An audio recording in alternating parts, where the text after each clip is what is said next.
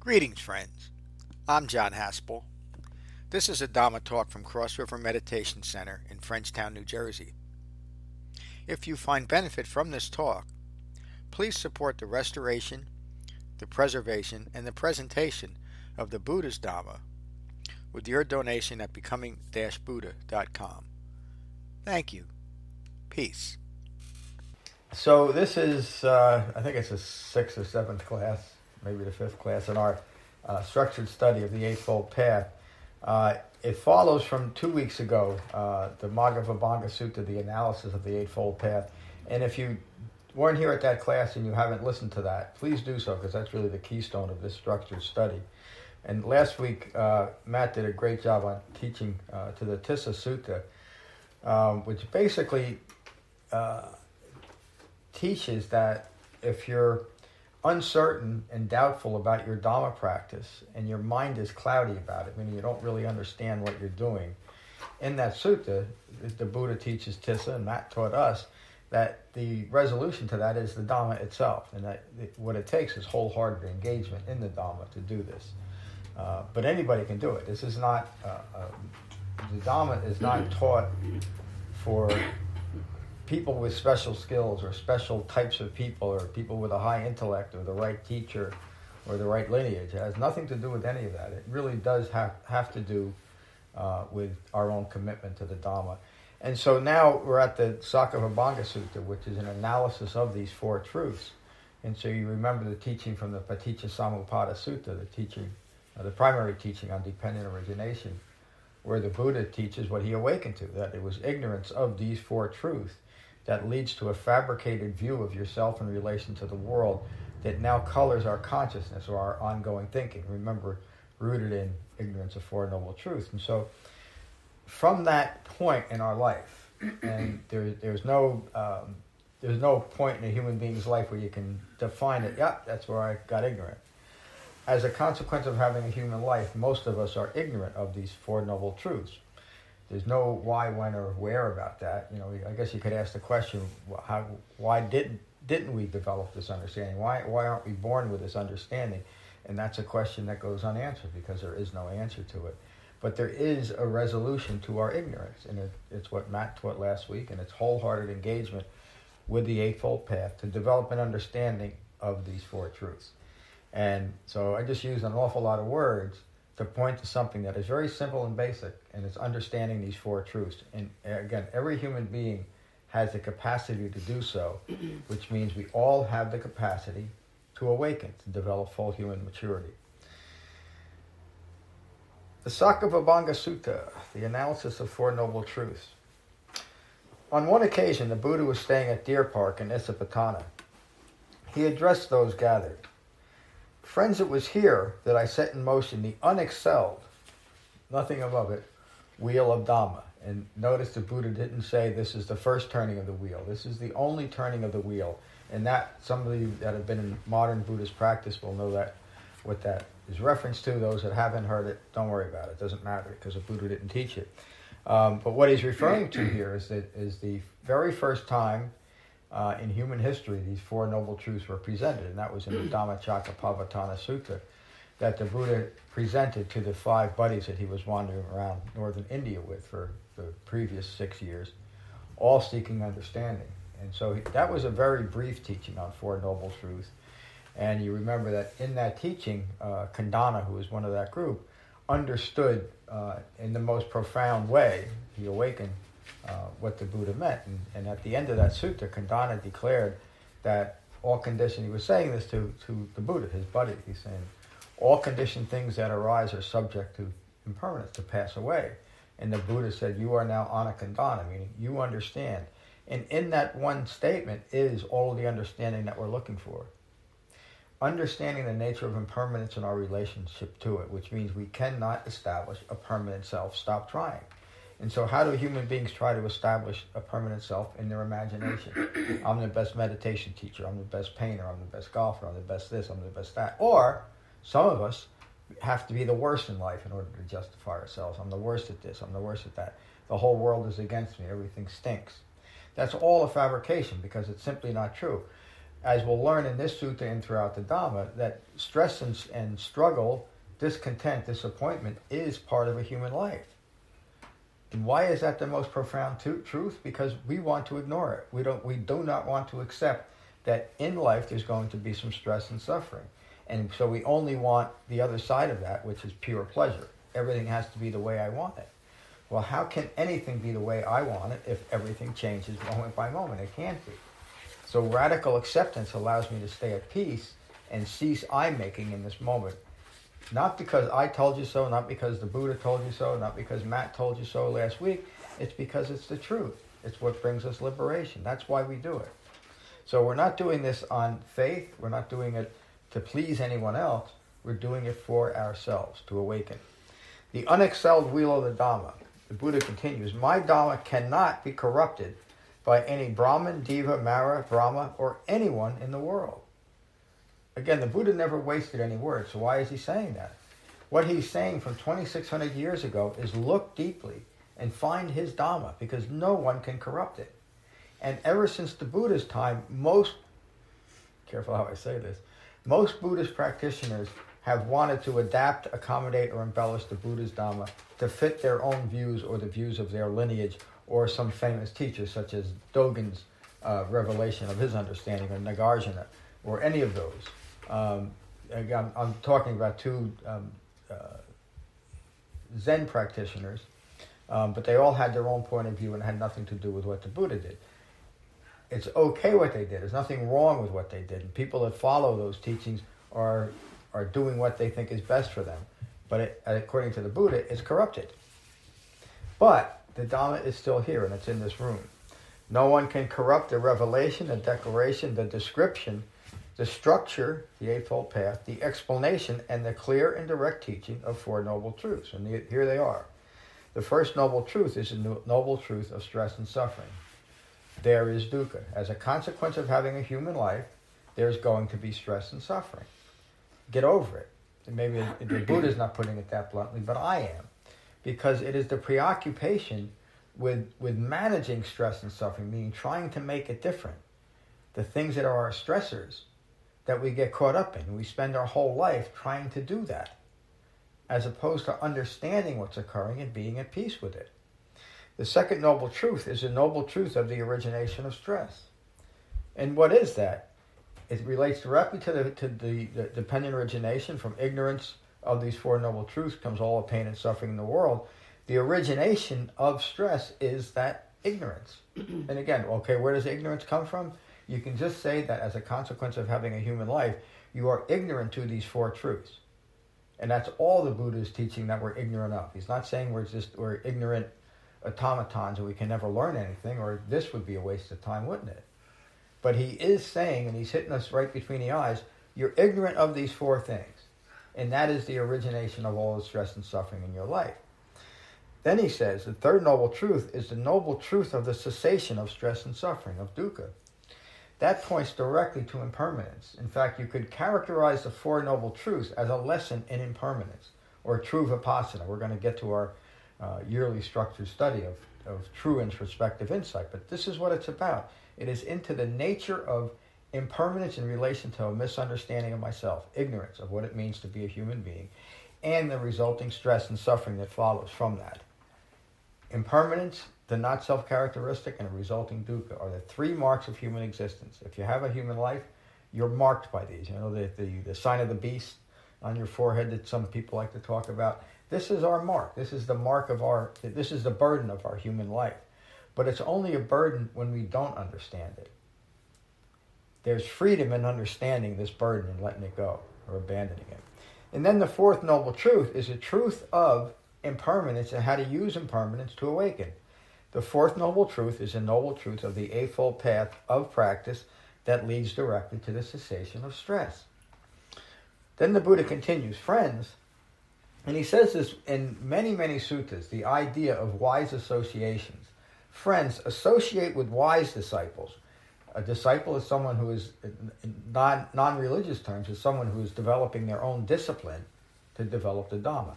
Associate with wise disciples, such as Sariputta and Moggallana. You remember the story about both. They both came to the Buddha About 2 weeks into his dispensation, they spent another couple of weeks with the Buddha and awakened, gained full human maturity. And both Sariputta and Moggallana were major actors. They're mentioned in many different suttas as teaching the Dhamma. Sariputta more than Moggallana, but Buddha continues. Sariputta and Moggallana are well-trained, they're focused, they're wise, and they're sympathetic to those developing a life integrated with the Eightfold Path. All of those things are important to look for in a Dhamma teacher. Are they well-trained? Are they focused? Meaning, are they only teaching this Dhamma? And remember, the Buddha is teaching this at a time when he was here. He was overseeing the development of his own Dhamma in the world. And he noticed people taking license with his Dhamma even back then. They're well-trained, they understand what they're doing, they stay focused on it. They've developed wisdom. And because of that, they can be sympathetic to you as a Dhamma practitioner. They understand it. We cannot have sympathy with another human being, true sympathy, simpatico, right? Unless we really understand them. So the idea that I can be sympathetic to someone without understanding is a lie. It has to be. How can I be sympathetic to you if I don't really understand the nature of your suffering?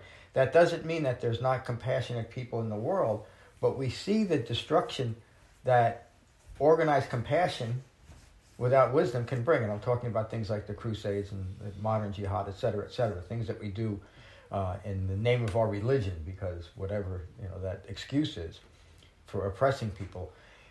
We are sympathetic because I've developed a Dhamma the way it's intended. I understand the nature of your suffering.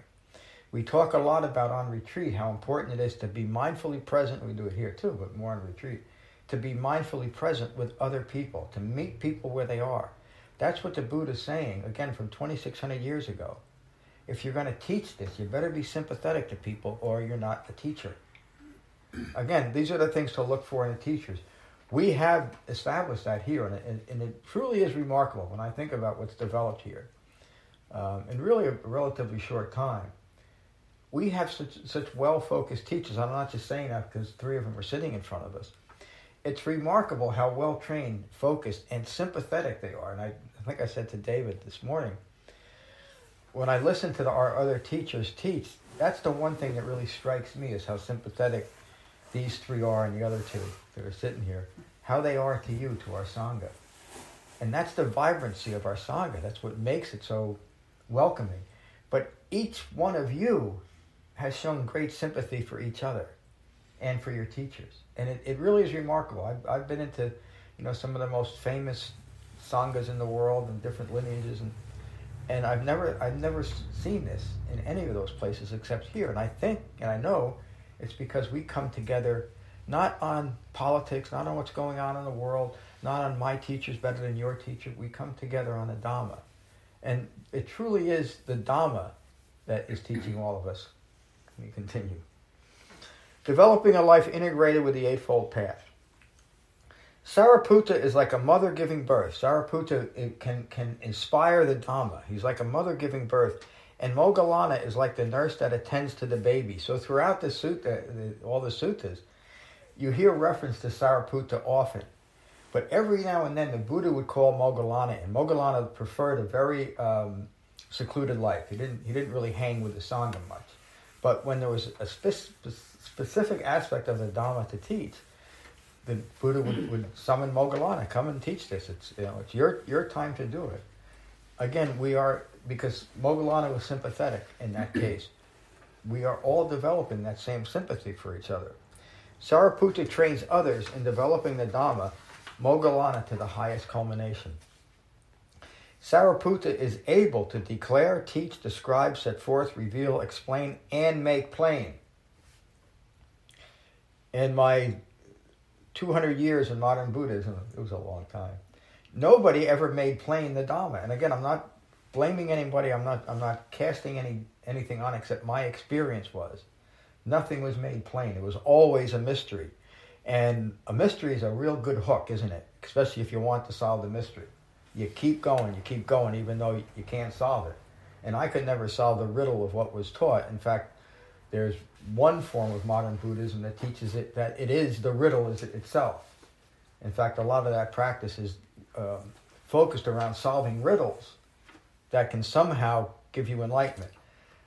It didn't work for me. And again, I'm not saying don't do it, but the Buddha is saying that a teacher will make this Dhamma plain. It's not complicated. It's not hard to understand. It's not hard to see. They make plain the Four Noble Truths in detail. Having said these words, the Buddha left for the day's abiding. Sariputta then addressed those gathered. Friends, it was here that the Tathagata, the Buddha, set in motion the unexcelled wheel of Dhamma. Again, he repeats the Buddha's words. This Dhamma cannot be corrupted by any Brahman, Deva, Mara, Brahma, or anyone in the entire world. No one can corrupt the revelation, the declaration, the description, the structure, the Eightfold Path, the explanation, and the clear and direct teaching of Four Noble Truths. So if you feel like you haven't gotten a clear and direct teaching on Four Noble Truths, ask. Ask your teacher, because this is the Dhamma. That's what we're here for. And again, Sariputta reiterates the noble truth of stress and suffering, the noble truth of the origination of stress, the noble truth of the cessation of stress, and the noble truth of the Eightfold Path of practice leading to the cessation of stress. Friends, what is the noble truth of stress and suffering? So remember, Sariputta now is teaching exactly how the Buddha taught the first noble truth, and everyone up till now, including in this Sangha, 2,600 years later, is teaching these same Four Noble Truths. Why? Because they're still relevant. They're just as relevant today as they were 2,600 years ago. When I first started teaching in the building right next door to us, there were always people coming to class that had just listened to a different podcast or had a poem or a different type of teaching, and they wanted to incorporate it here. Some people wanted to smudge our Sangha before each class because that would get the evil spirits out of here. That's all well and good, and people can believe those things. It's just not what we do here. So we never, ever indulge in any type of practice. There's never been a word uttered within Cross River Meditation Sangha that the Buddha didn't first teach, except our own take on it. So the birth is stressful, sickness is stressful, aging is stressful, death is stressful, sorrow, regret, pain, distress, and despair are all stressful. Not getting what is desired is stressful, and receiving what is undesired is stressful. And then Sariputta concludes this in the same way the Buddha always did, by saying, in short, the five clinging aggregates are stressful. Form, feeling, perceptions, mental fabrications, and consciousness, or ongoing thinking rooted in ignorance of Four Noble Truths, is the five clinging aggregates, and it is the ongoing personal experience of stress and suffering. We cobble these five aggregates together, we cling them together, and we say, this is me, when it's all a fabrication. There's no permanence to form, feeling, perceptions, mental fabrications, or consciousness. And one simple sit in jhana meditation teaches us that powerful truth. I take a breath, I focus my mind in my body, I exhale, and the next moment, I'm thinking about something else. That's impermanence of thought, but it's reflected off our cushion in the impermanence of all things.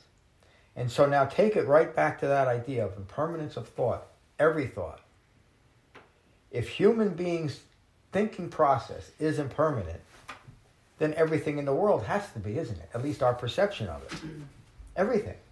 So why do we cling to form, to feelings, to perceptions, to mental fabrications? Because of the last aggregate, consciousness. Consciousness is, in this case, is ignorance, is ongoing thinking rooted in ignorance of Four Noble Truths. The resolution is right in front of us. And Sariputta doesn't leave us right there by saying birth, sickness, etc. What is birth? Whatever takes birth. Again, the Buddha is not talking, and Sariputta is not talking about physical birth. And this is where almost every Buddhist practitioner gets caught, and the Abhidhamma leads to and interprets this in a completely different way, explaining that there's at least three physical entries into the world before one is born as a human being.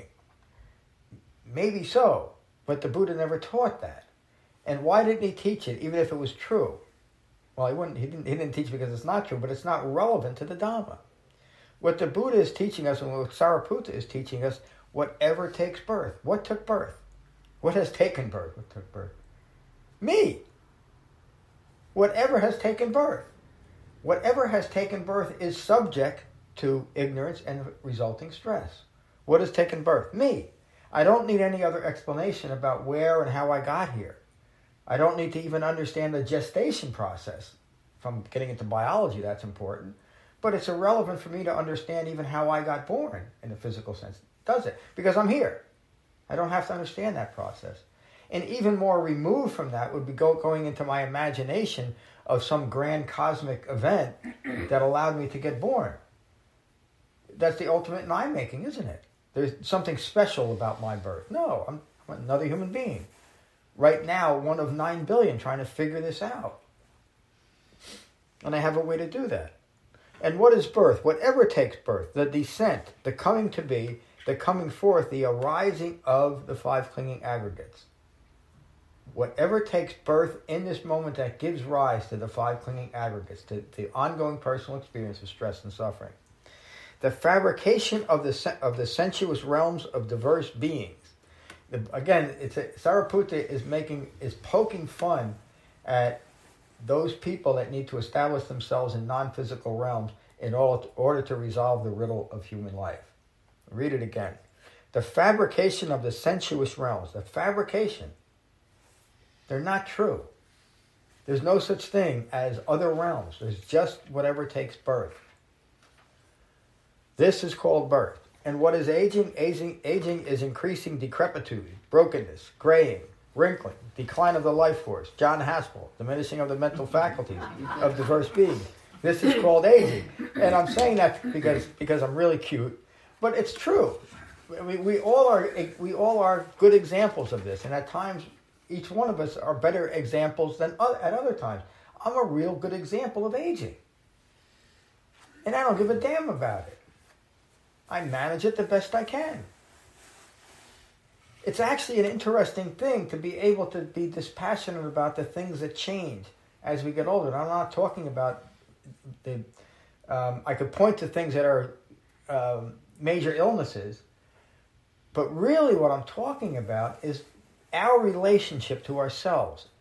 Am I going to beat the hell out of myself because of where I am in life and think that there's some kind of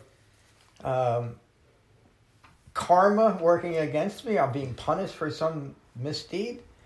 Or am I simply going to observe the process of a human life? And it's really interesting when you can do that. Because each and every moment is then meaningful. I don't need it to be any different. And you all have that same sympathy for yourself. It's the ultimate in gentleness when we can understand the impermanence of ourself in relation to the world and be at peace with it. Because each and every moment, Devlin and I had a great talk yesterday, and it really was about, in general, but also focused on the ever-changing quality of human life. And it's remarkable. Look what's happened in the past couple of years, and look what keeps happening. As awful as it is, it's such a good example of quick change in the world. How are we going to deal with it? How are we going to deal with the conflict in our mind first? This is called aging. And what is death? Death is the passing away, the breaking up, the disappearance, the completion of time. An important statement. The Buddha's teaching is, again, from 2,600 years ago, there is no time after this time. Lose that note. Again, it was such a common belief during the Buddha's time, and it's lasted throughout human history, that there's something beyond this. And we've created that. The first time the saber-toothed tiger got our spout, we figured there's got to be a better way, and so we created things outside of here that didn't have saber-toothed tigers and tar pits and that kind of things, and big dinosaurs and all that. No, this is a human life with all of those things. With the Putins and the Omicrons and the Mother Teresas and the Nelson Mandelas and all the good and the bad people in the world, it's all part of us. And all of those people have aspects of what we carry with us. What are we going to do with it? The casting off of the body, the interruption of the life faculty, and the dissolution of the 5 clinging aggregates of diverse beings. This is called death. It happens to everyone. So what does it mean to me as a Dhamma practitioner? What should I do about it? At any point in my life, I should recognize the impermanence of my own human life and make a determined effort in that moment to understand what it means to be a human being. Because at least in that way, I can live a human life instead of waste a human life trying to get someplace else or denying what this human life is like, that there will be times of stress and suffering. And what is sorrow? Again, relate this now to what Sariputta and the Buddha just taught us. Sorrow relates to the lack of acceptance of this aging process and what occurs from birth to death. And what is sorrow? Sorrow is sadness, this suffering of misfortune, being touched by pain. This is called sorrow. We all have it. And sometimes moments are more sorrowful than others. When I do watch the news, now it is really just an experience of sorrow. Because it's more stunning to me now what human beings can do to each other than it's ever been in my life. And I think it's because I understand it. And so when I was a kid, I grew up watching this kind of the same pictures, but not 24/7, of towns in Vietnam getting bombed to hell. And it didn't have the same impression on me. I didn't really get that people die out of greed, aversion, and deluded thinking. But I understand it now. And I'm not saying that to bring our class down. But what we should realize, this is what goes on in our world. It's a world of great joy, and it's a world of great sorrow. How do we make sense of that? Well, we can't grasp after just the things that are joyful. We have to accept both sides of it. We have to understand what's occurring. Because this is the world we're living in. And if we deny it, and it's easy to deny a lot of things and where we are. You know, we've been kind of isolated for certain reasons. But we're still living in the world, and these things are occurring in the world. And we can't help but be affected by it. But we shouldn't dwell on them either, and we shouldn't lose our minds over it. And the one thing we have to do, or have to not do, is hate anyone. Because every time we do that and try to justify it, we've lost our mind. It's easy to do with certain people today. And I'm not just talking about Putin. We could get into different world leaders, etc. But it's always harmful to ourselves, and it never does anything to bring change into the world. If we want to end conflict in the world, we end conflict in our minds first, and this is how we do it. And what is regret? Again, not wanting things to be as they have already happened. It's the most foolish thing we could ever think of because it's already happened. Except, we put a caveat on there, except when we look back at our behavior that is not in line with right speech, right action, and right livelihood. But we should not have regret. We should feel a sense of shame, but not the kind of shame that we beat ourselves up with, just the kind of shame that recognizes poor behavior that's hurtful to ourselves or others. But what is regret? Regret is the grieving, the crying, the weeping, the wailing, the regret of suffering from misfortune, of being touched by pain. This is called regret. So the Buddha teaches us that there will be pain, and then he says, don't take it personal. Do not regret the pain and suffering. There's nothing personal about it. And what is pain? Pain is bodily pain, bodily discomfort, pain or discomfort from bodily contact. This is called pain. And what is distress? Distress is mental pain and mental discomfort. Pain or discomfort from mental contact. This is called distress. It's interesting that the Buddha separated this out, didn't he? That our physical body feels physical pain, but there's another type of pain called mental distress. But we found out in the last 30 or 35 years that mental stress is one of the leading causes of human pain and suffering, of human disease. The Buddha recognized that 2,600 years ago and said, you got to get rid of it because it'll kill you. And what is distress? Distress is mental pain and mental discomfort. Pain or discomfort from mental contact. Me coming in contact with the world, with you and the things of the world. From a mind rooted in ignorance. It reacts and it causes distress.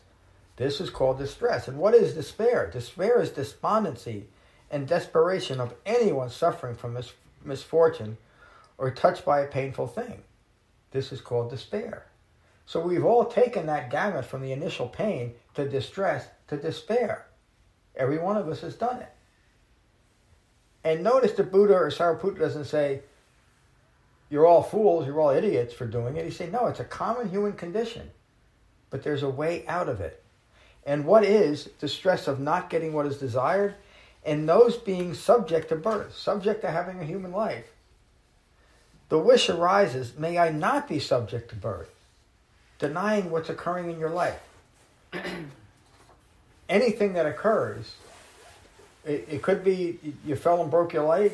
I mean, in the immediate moment, you're not going to be too happy about it. Or your car breaks down, or you had a fight with your dog, etc., etc., etc. You're not getting what is desired in that moment. So reaction arises, distress, mental dis-ease. Who's the cause of it in that moment?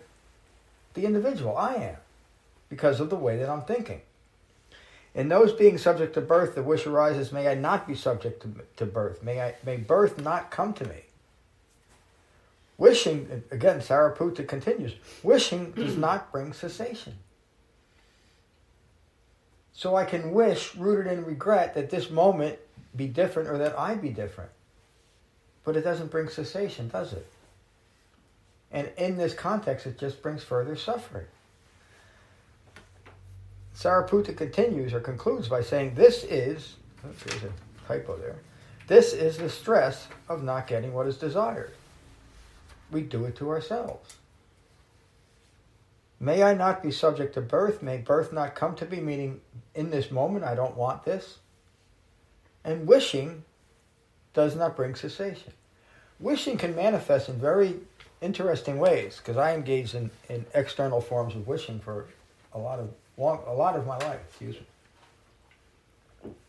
So in me, that wishing manifested in three different ways, and that these are very common. One was prayer. I could never understood who I was praying to, but other people did, so I tried it out. One was chanting. I thought that, and I was taught that chanting, in fact, I was taught that even the words, the sound of the word, could somehow have a physical effect. That was a form of wishing, wasn't it? I'm praying for something to be different. I'm chanting for something to be different. Or I visualize something to be different, such as, instead of being mindful of my breath in meditation, I imagine something. I imagine Avalokiteshvara, the Buddha that you see with 8 different arms. Or I imagine a candle or a sunlit beach or something like that. That's all wishing that something be different.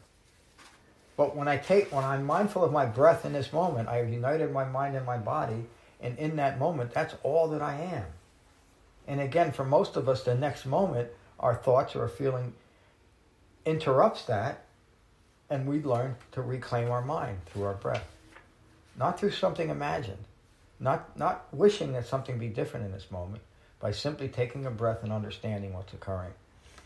This is a stress of not getting what is desired. Furthermore, in misinformed human beings subject to birth, sickness, aging, and death, sorrow, regret, pain, distress, and despair, the wish arises, oh, may I not be subject to birth, sickness, aging, death, etc., etc., etc. These things are not avoided by wishing. Again, Sariputta is making a very emphatic point, isn't he? Stop wishing, stop praying, stop chanting, stop visualizing, and actually face your demons, yourself. Learn to understand yourself. This is the stress of not getting what is desired. And what are the 5 clinging aggregates that continue stress? It is these 5 clinging aggregates as the vehicle that we ride throughout our life until something causes that vehicle to run out of gas. That only continues suffering. The 5 clinging aggregates are the clinging to form aggregate. This is me. And once I identify that this is all I can be, rather than understand what I am, then there's always going to be limitations. No matter who. I mean, in my case, it wasn't, you've heard me say this a million times, I guess I'm clinging to it. I wasn't tall enough to play center field for the Yankees. And that was a big disappointment when I was a kid. It's completely irrational now, but we all do that. In one way or another, we're not good enough. When I was a wrestler, you know why I thought about this, I could never get down to 127, but that was the weight I wanted to, because there was somebody in the next town that I wanted to beat. And I almost killed myself one year not eating. You know, wrestling is a pretty grueling sport anyway in that way. You try to get as light as you can. But anyway, it was because I had a view in my mind that I put myself through a year of incredible stress so I could do one thing, to fit the image of what I thought I should be. I'm 127 pounds, by the way. I finally made it. It was just as tough to get here, though, was it? The clinging to form aggregate. The clinging to feeling aggregate. How often do we describe our days by the way we felt during the day? And if one moment in that day wasn't really great, We tend to cling to the bad moment. I had a bad day today. That's clinging to the feeling aggregate, isn't it? And the day's already gone. How do you feel right now? Take a breath, unite your mind and your body, and feel calm. That's our choice. We don't feel lousy or have bad days by accident. We have good and bad days that are characterized that way out of ignorance. I don't have to have a bad day or a good day. I can have a calm and peaceful day if I understand the nature of my days. That's full human maturity. That's waking up. That's what it means. The clinging to perception aggregate. Look at what's the clinging to perception aggregate and the clinging to fabrication aggregate. All the ills in the world can be explained by that, by clinging to fabricated views. Whether it's me thinking I got to punch the guy in the nose next door because he plays his music too loud, or I got to bomb the hell out of the next country because I want it. It's the same clinging to perception and clinging to a fabrication, all rooted in clinging to the consciousness aggregate. But when we free up these aggregates through understanding, they no longer define us and they no longer define the world. These five clinging aggregates, it is these five clinging aggregates that continue stress. This, friends, is the noble truth of stress. Does anybody here not understand what I just said and what we just learned? In the room or online? You understand Four Noble Truths. You understand what we're there. And again, the Buddha didn't just teach this. Sariputta didn't just teach this and everybody was good to go. But we're pointing out this is what we're gaining an understanding about. This is the overarching framework of our life. And what is the noble truth of the origination of stress? That very craving that makes for becoming further ignorant. I got father ignorant. Boy, I got to do something. How does that sound? The very craving that makes for father ignorant. Father was ignorant, I know. That very craving that makes... I don't even like saying that now. He wasn't. He was a good guy. The very craving that makes for becoming further ignorant. How can we crave to be further ignorant? Anybody? Why would we crave to be further ignorant? Nobody has the answer. By not recognizing our ignorance in the first place. Yay! Gold star there. We can't recognize our ignorance because we're ignorant. It's part of the word. The root of the word ignorance is ignore. If you're ignorant, you're compelled to ignore your own ignorance. That's what the Buddha realized. That's what the Buddha described. I can't think of the name of the sutta now. The Nagara Sutta, where he's talking about getting stuck in his mind, the feedback loop of his mind. That's what this is. We ignore our own ignorance through these structures that we've created about who we are in the world we live in. It's not that way. The Buddha would often say that's like a mirage. He never said it was a mirage, because that would mean that it's not real. But with the way we look at the world is like a mirage. It's a magic trick that we're playing on ourselves because our perception is rooted in a fabrication. The very craving that makes for becoming further ignorant. Craving, clinging to passion and delight. This is called the noble truth of the origination of stress. Clinging to passion and delight is another reference to I-making in this moment. And what, friends, is the noble truth of the cessation of stress? The renunciation, the relinquishment, the release, the letting go. The remainderless. There's nothing left, not a shred of ignorance left within me. The remainderless fading away and complete cessation of craving. In this moment, I don't need anything to be any different than it is. I crave for nothing. Meaning, in this moment, I do not crave to establish myself. I'm just here. I am simply a reference point to what's occurring. It's hard at first for people to even understand that. It seems like annihilation. It's one of the reasons, probably the main reason, people have difficulty doing what Tissa was being taught last week, what Matt taught. We're uncertain because it feels like we're annihilating ourselves. What happens to me when there's no craving left? What you're telling yourself is that your craving is what you're using to define yourself. And so letting go of it feels like annihilation. But do you want to live a life that's rooted in constant craving, moment by moment? That this moment and I be different in this moment than I am? Because that's what we do with a mind rooted in ignorance. That's how we create stress for ourselves, ongoing stress. So it's not just the once in a while that we have a bad day or when we hear something in the news, it's ongoing craving that we recognize and abandon. The remainder is fading away in complete cessation of craving. This is called the noble truth of the cessation of stress, letting go of craving. And what is the noble truth of the path of Dhamma practice? That leads directly to the cessation of stress. This path is a noble eightfold path. Again, how did I get so confused about Buddhism and what a Buddha taught? It's just this. Again, you have to read the suttas, and you also have to read the suttas without a lot of the fabrications that are in them. But they're resolved this way. If you want to end craving, the path is the Noble Eightfold Path. Right view, the Sariputta teaches, right view is knowledge with regards to stress. Understanding the first noble truth. Really what I'm doing is, remember the Salata Sutta, I'm understanding my contributions to my stress. Because remember, as a consequence of having a human life, there will be stress, the first noble truth. There is dukkha. But if I understand the nature of dukkha, I stop taking it personally, and so I stop craving that it be different. Greed, aversion, and rooted in deluded thinking. Right view is knowledge with regards to stress, knowledge with regards to the origination of stress, ignorance, knowledge with regards to the cessation of stress, wisdom, knowledge with regards to the eightfold path of practice leading to the cessation of stress. This is right view.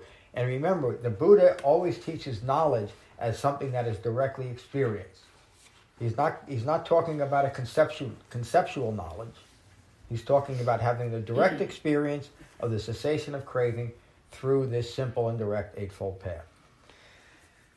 The next factor of the Eightfold Path is right intention. Right intention is maintaining mindfulness of the intention for renunciation, for recognizing and abandoning craving and clinging in this moment, for freedom from ill will. Why did Buddha teach that in Sariputta here so often? Freedom from ill will. Because it is in our ill will towards others or towards myself that my fabrications are most obvious. And again, bringing it back to something I said, if you find yourself hating anyone, take a look at this. Because it's going to destroy your mind. Or at least it's going to color your mind in such a way that you're going to create stress. Right now, it's easy to take one guy and say, I hate him. What does that do? What does it do? It doesn't do anything. It doesn't bring resolution to anything. Understanding might, and I'm not saying that it will. Who is joining us? That's me, John. I just need to switch to a different device. I'm sorry. Oh, that's okay. Didn't mean to interrupt. Nope. It's our feeling that we're justified and almost have to, as a human being, to hate someone who might be hurting me or a lot of people. It's still ignorance. Because we can understand why people might do that. If I can understand why I might do it, if I can understand my own anger and frustration, which I think I have, I can understand it in another human being, and I can be sympathetic. But remember, we learn the difference, and it's so important. We learn the difference between approval and acceptance through the Dhamma. Without the Dhamma, we can't help but tie those two things together. In order for me to accept something, I have to approve it first. That's something that's rooted in I-making. But I can accept the fact that another human being is so rooted in greed, aversion, and delusion, and appreciate that my mind did not go that far, it could have, that I can feel true sympathy for what we might describe as a human monster. But I could not have that same sympathy if I didn't have it for myself and everyone else.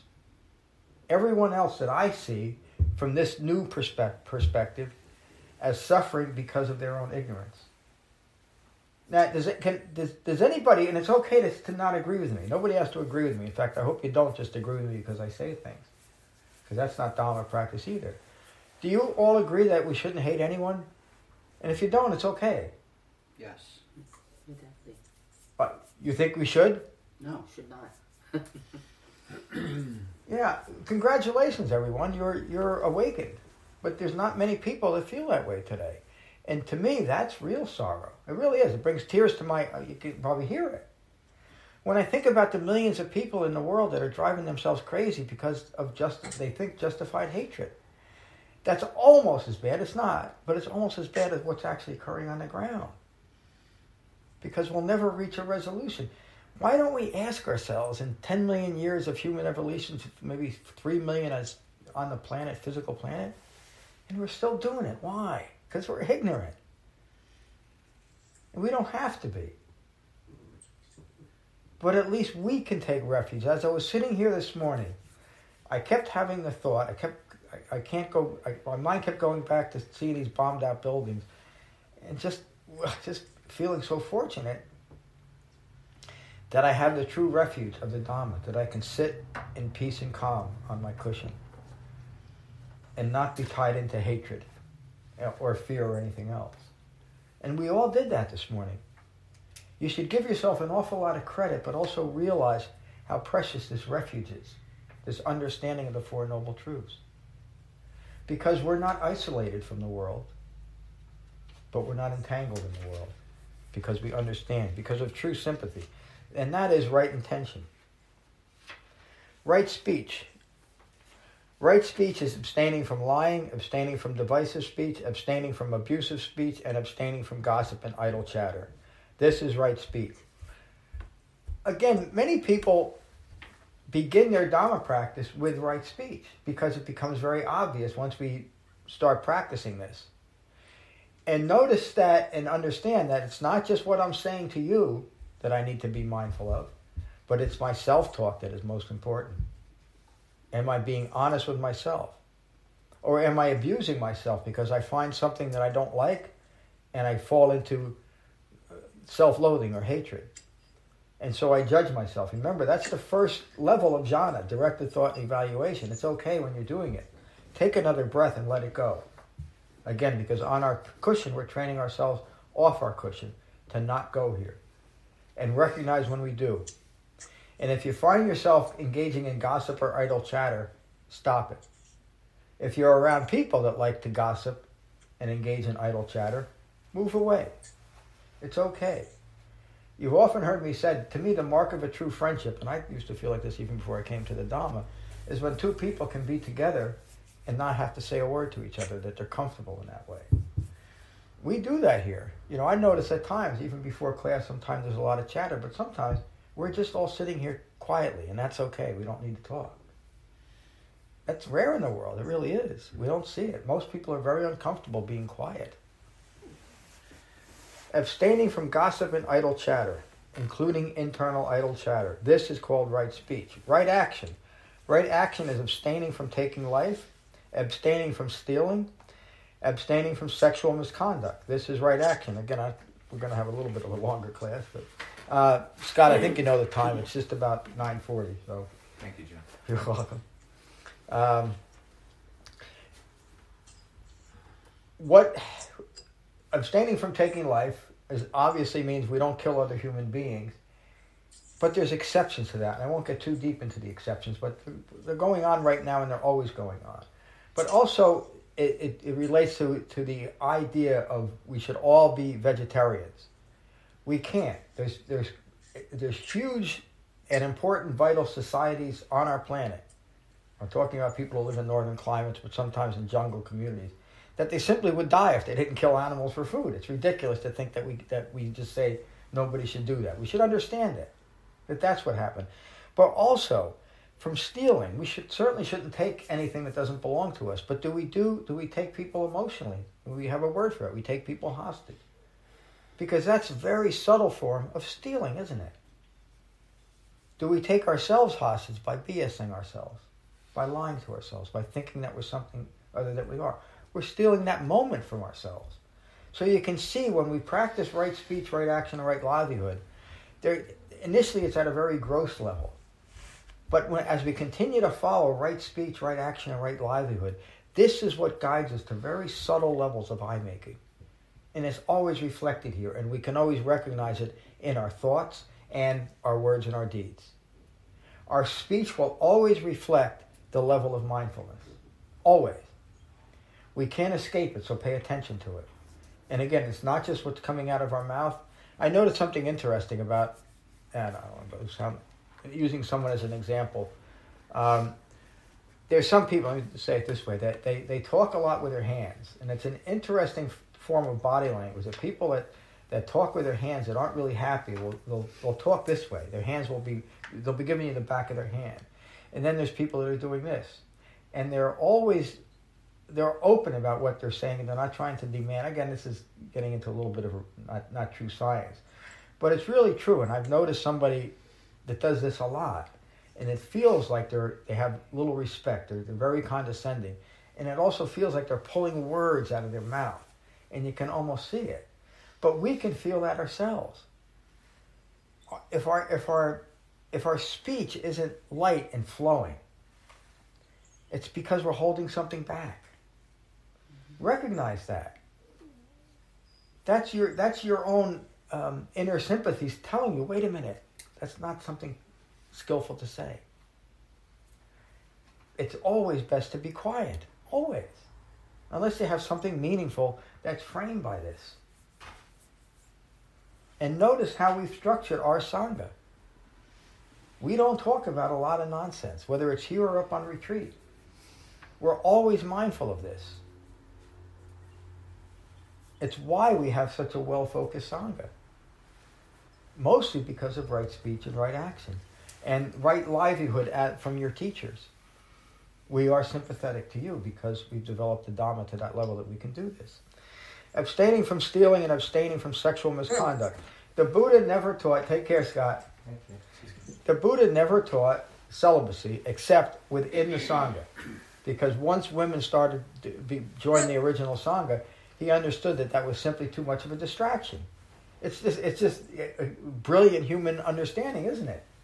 We can't have men and women who are more interested in sleeping with each other if they want to develop the Dhamma. And so he said, don't do it here. But he never went into town and said, don't do it. That would be denying human life, wouldn't it? Because if the Buddha taught celibacy and everybody in the world did it, there'd be no world after 20 or so years, or 30 or 40. He never taught do not have sex, but he taught to bring right speech, right action, and right livelihood, if it fits, in mind, into it. I'm not kidding. That's how the Shakers went out of business, basically. That's right. They were celibate. Yeah. Went out of business. It died out. Yeah. There no more, there's still people that identify that way, but Ram is right. They believed themselves right out of existence. And again, it was a fabrication. Let me continue. Right livelihood. Right livelihood is when a skillful disciple of the noble ones has abandoned dishonest livelihood and provides for themselves with honesty. This is right livelihood. When I first came across the Eightfold Path and read this, I thought, isn't right livelihood covered by right speech and right action? Why is he teaching this? And then it dawned on me that otherwise good and honest men and women will cut corners often. That's the word we use, cut corners, to feed spouse and baby. No, you can't do it if you're a Dhamma practitioner. Why? Because you'll destroy your mind. Because it's rooted in eye-making. Because you'll isolate yourself from the world by that simple action, by that little shred of dishonesty or manipulation. It's not so much that you're taking something that's not freely given in a business sense. You're losing your life over it. Literally. I'm not going to go too deep into that. Right effort. Right effort is when a skillful disciple of the noble ones internally generates the skillful desire, who is persistent, who remains mindful of their intent for the non-arising of unskillful qualities that have yet arisen. It's a lot of words, but to say, what you've heard me say often, in this moment I'm practicing wise restraint. I am well concentrated and mindful of what's occurring in my mind. And if hate, aversion, greed is arising, I'm mindful of it. And I stop it. That have yet arisen, who remains mindful of their intent for the abandoning of unskillful qualities that have arisen. My intention in this moment is not to lie. Oh, wait a minute. That wasn't really my intention. Recognize it and abandon it. They remain mindful for maintaining non-confusion and for increasing and developing the culmination of skillful qualities that have yet arisen. What are those skillful qualities? right speech, right action, and right livelihood, and the rest of the Eightfold Path. We understand this directly. That's a weird thing. Right mindfulness. Right mindfulness is when a skillful disciple of the Noble Ones remains mindful of the body. Remember the 4 foundations of mindfulness.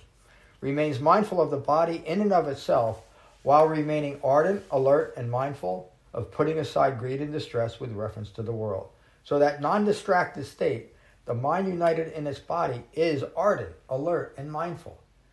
While, this is ongoing, the word is important here, while I'm doing this, while I am putting aside greed and distress in reference to the world. It's a process that I'm engaged in this moment. While I'm doing this, while it's arising in the world, I'm steadying my mind through jhana practice. Right mindfulness is when a skillful disciple of the Noble Ones remains mindful of feelings in and of themselves. In and of themselves meaning no embellishment on my part. I'm not coloring my feelings at all. It's just a feeling. It's a feeling in and of itself. And it could be a sorrowful feeling, it could be a joyful feeling, it could be an ambivalent feeling, it could be an angry, etc., etc. I can feel all the feelings that human beings have, but I don't take them personally, and I understand where they are. So I can even feel anger when I see a building being blown to bits with people in it, and take a breath and understand that's a common human feeling, but I don't have to lose my mind over it. Do you understand? We're not denying our humanity. We're becoming human beings by practicing this way. I can feel anything that's appropriate for this moment, and I don't have to judge myself harshly for it. I don't have to be a good or bad person. Good meaning, I'm really compassionate for those poor suffering people. If that's rooted in wisdom, that's great. But if it's rooted in a belief that I should be that way, it's a fabrication, and it can only bring harm. While remaining ardent, alert, and mindful of putting aside greed and distress with reference to the world. Right mindfulness is when a skillful disciple of the Noble Ones remains mindful of thoughts in and of themselves, not taking our thinking personally, while remaining ardent, alert, and mindful of putting aside greed and distress with reference to the world. Excuse me.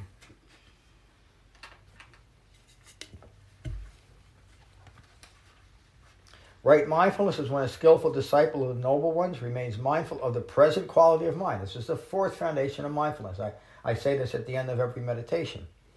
Remains mindful of the present quality of mind in and of itself. We learn to be at peace with less than peaceful mind states. In and of itself. The Buddha doesn't say you have to have one quality of mind. And that's it. But that's what's taught in much of modern Buddhism. And again, I'm not putting it down. It's also taught in most of modern religions that your mind should be joyful because of what you're going to get, whether it's in the next moment or in the next life. The Buddha teaches us that this is the moment that you can live, not one other one. While remaining ardent, alert, and mindful of putting aside greed and distress with reference to the world, this is right mindfulness, right meditation. Right meditation is when a skillful disciple of the Noble Ones has established seclusion from sensuality and unskillful mental qualities. They began their jhana meditation. They enter and remain in the first jhana. This first jhana is experienced as rapture, born of that very seclusion. Rapture in this sense is joyful engagement with what we're doing. And we should be joyfully engaged with Dhamma practice if we've actually taken refuge in the Dhamma, because we understand what it's bringing us. Excuse me. Rapture born of that very seclusion. I sit on my cushion, I am joyfully engaged, and I understand this. It is accompanied by directed thought and evaluation. I'm directing my thought. I recognize that I'm caught up in my thought. I'm directing my thought back to my breath.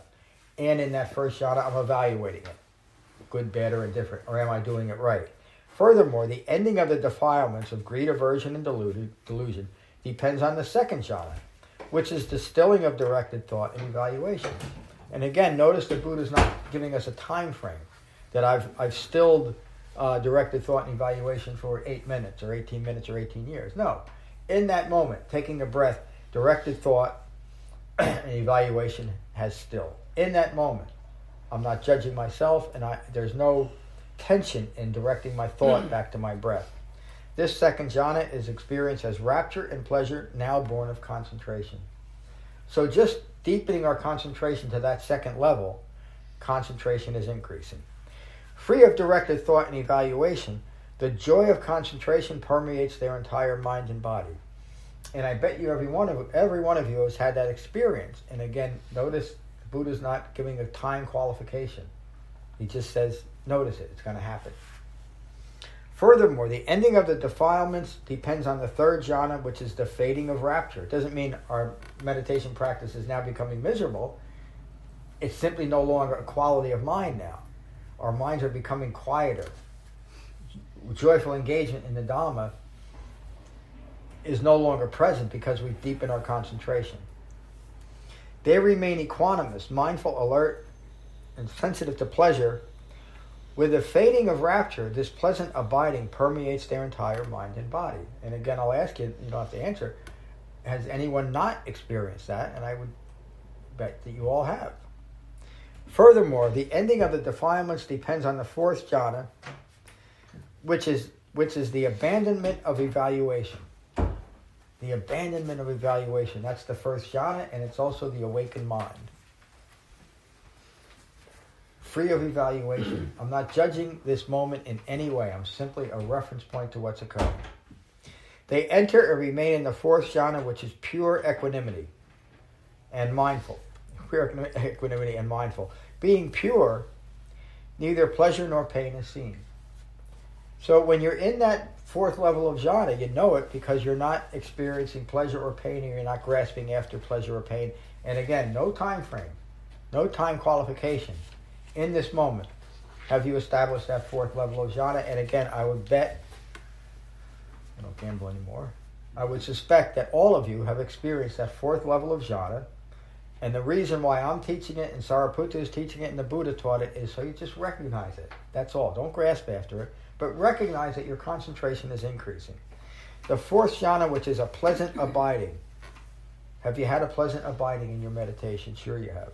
This is right meditation. This is the noble truth of the Eightfold Path of Practice that leads directly to the cessation of stress. I'm going to finish, I won't complete this, but I'm going to finish with this. Friends, it was here that the Tathagata set in motion the unexcelled wheel of Dhamma. He's reminding them again, this is where it all began.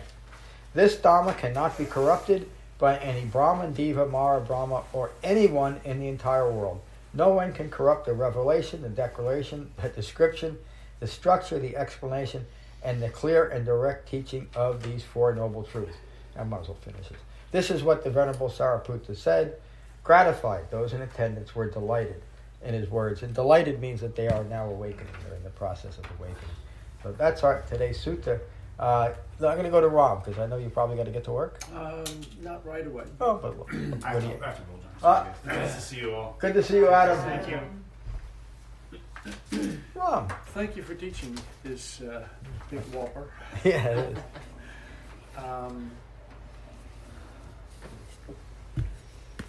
It's good to see here that this is kind of the point where the Buddha's Dhamma kind of matures. Yes. And because he hands it off to Yep. Sariputta. Yep. So and important. He says, "You've got this." Yep. And you know, I see him like, you know, we've got it now. I've taught it to people, and Yeah. and now I'm confident that others can teach this. Yeah. This is, the wheel of the Dhamma is turning here. Yes. To me, this I'm glad. This is a momentous occasion in the history of the Dhamma. Yeah. Because it is just, and again, much like the original Sangha, we're doing the same thing here. Mm-hmm. And the Buddha goes off and takes a stroll. Yeah. Well, he grabs his. Well, I don't think he ever used a walker, but some teachers grab their walker and take a stroll. Let's go we'll go into. Usually I do online first, but so don't forget to do that. But we'll go to Julia. Good morning, Julia. Good morning. Good morning, Jonas. Thank you very much for the teaching. I'm going to take noble silence. I think it's a very beautiful teaching. There's really nothing I could say to add to it. It's perfect. Thank you. Yeah, thank you. Good morning, Michael. Hi, John. That was quite an undertaking there. That was a lot of a lot of stuff in here. So not to get all caught up in all of this. Are those all your notes just on this suit? I'm just curious. Excuse me? Are those your notes just on this suit? No, I do the printout and then I scribble all over the pages. Okay. But I really didn't scribble too much. I try to do more listening and copying. It sure works for you. We gotta go. Yeah. Sorry. Good to see you both. See Nice seeing you guys. Hi, sorry. Thank you, John. You got, thank you. You got, I made the, you heard the announcement on April 9th, right? Yes. Good. We did. I'll put it in the newsletter too. Thank you, Okay. John. Thank See you soon. I focus on cessation, okay? Cessation, liberation. Yeah.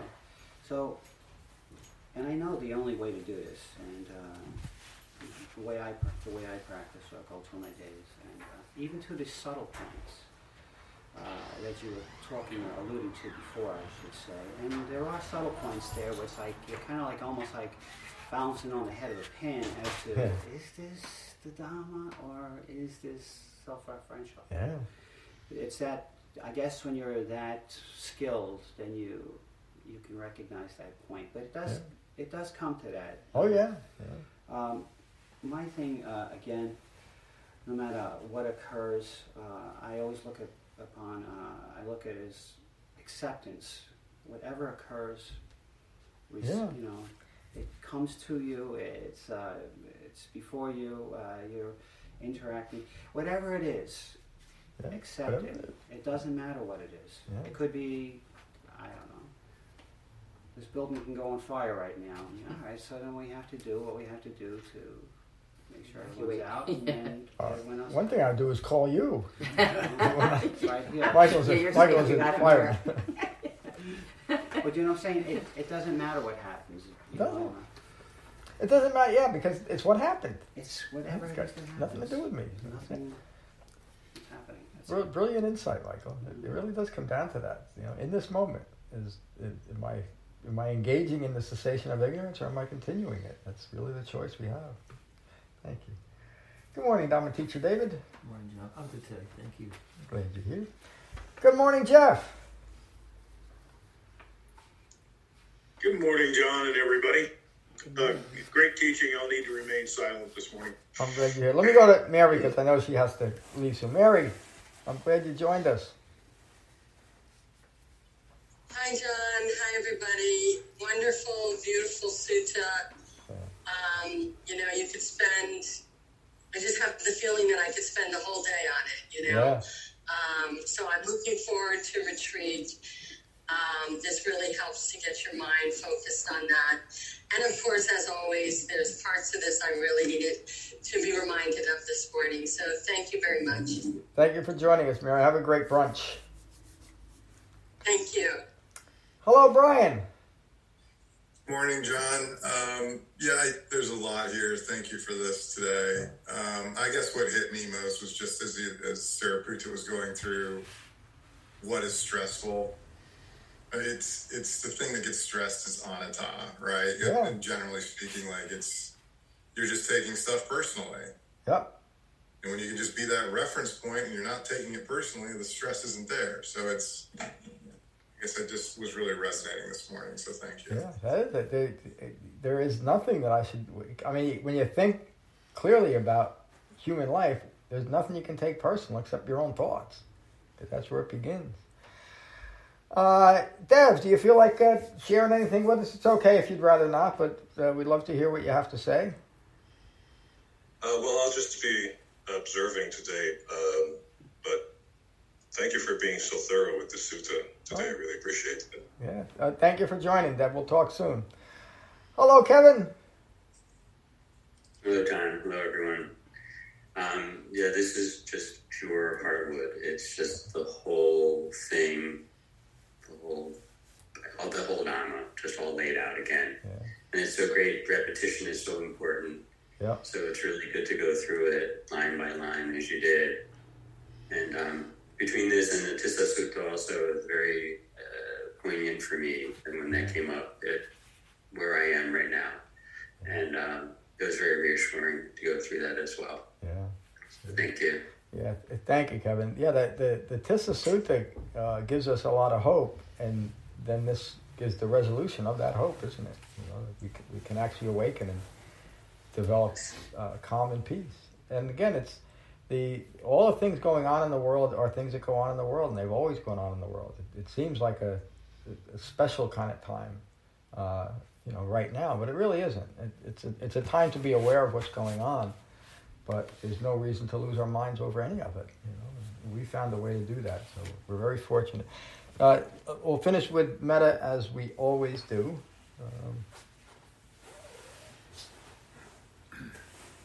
Where is it? There it is.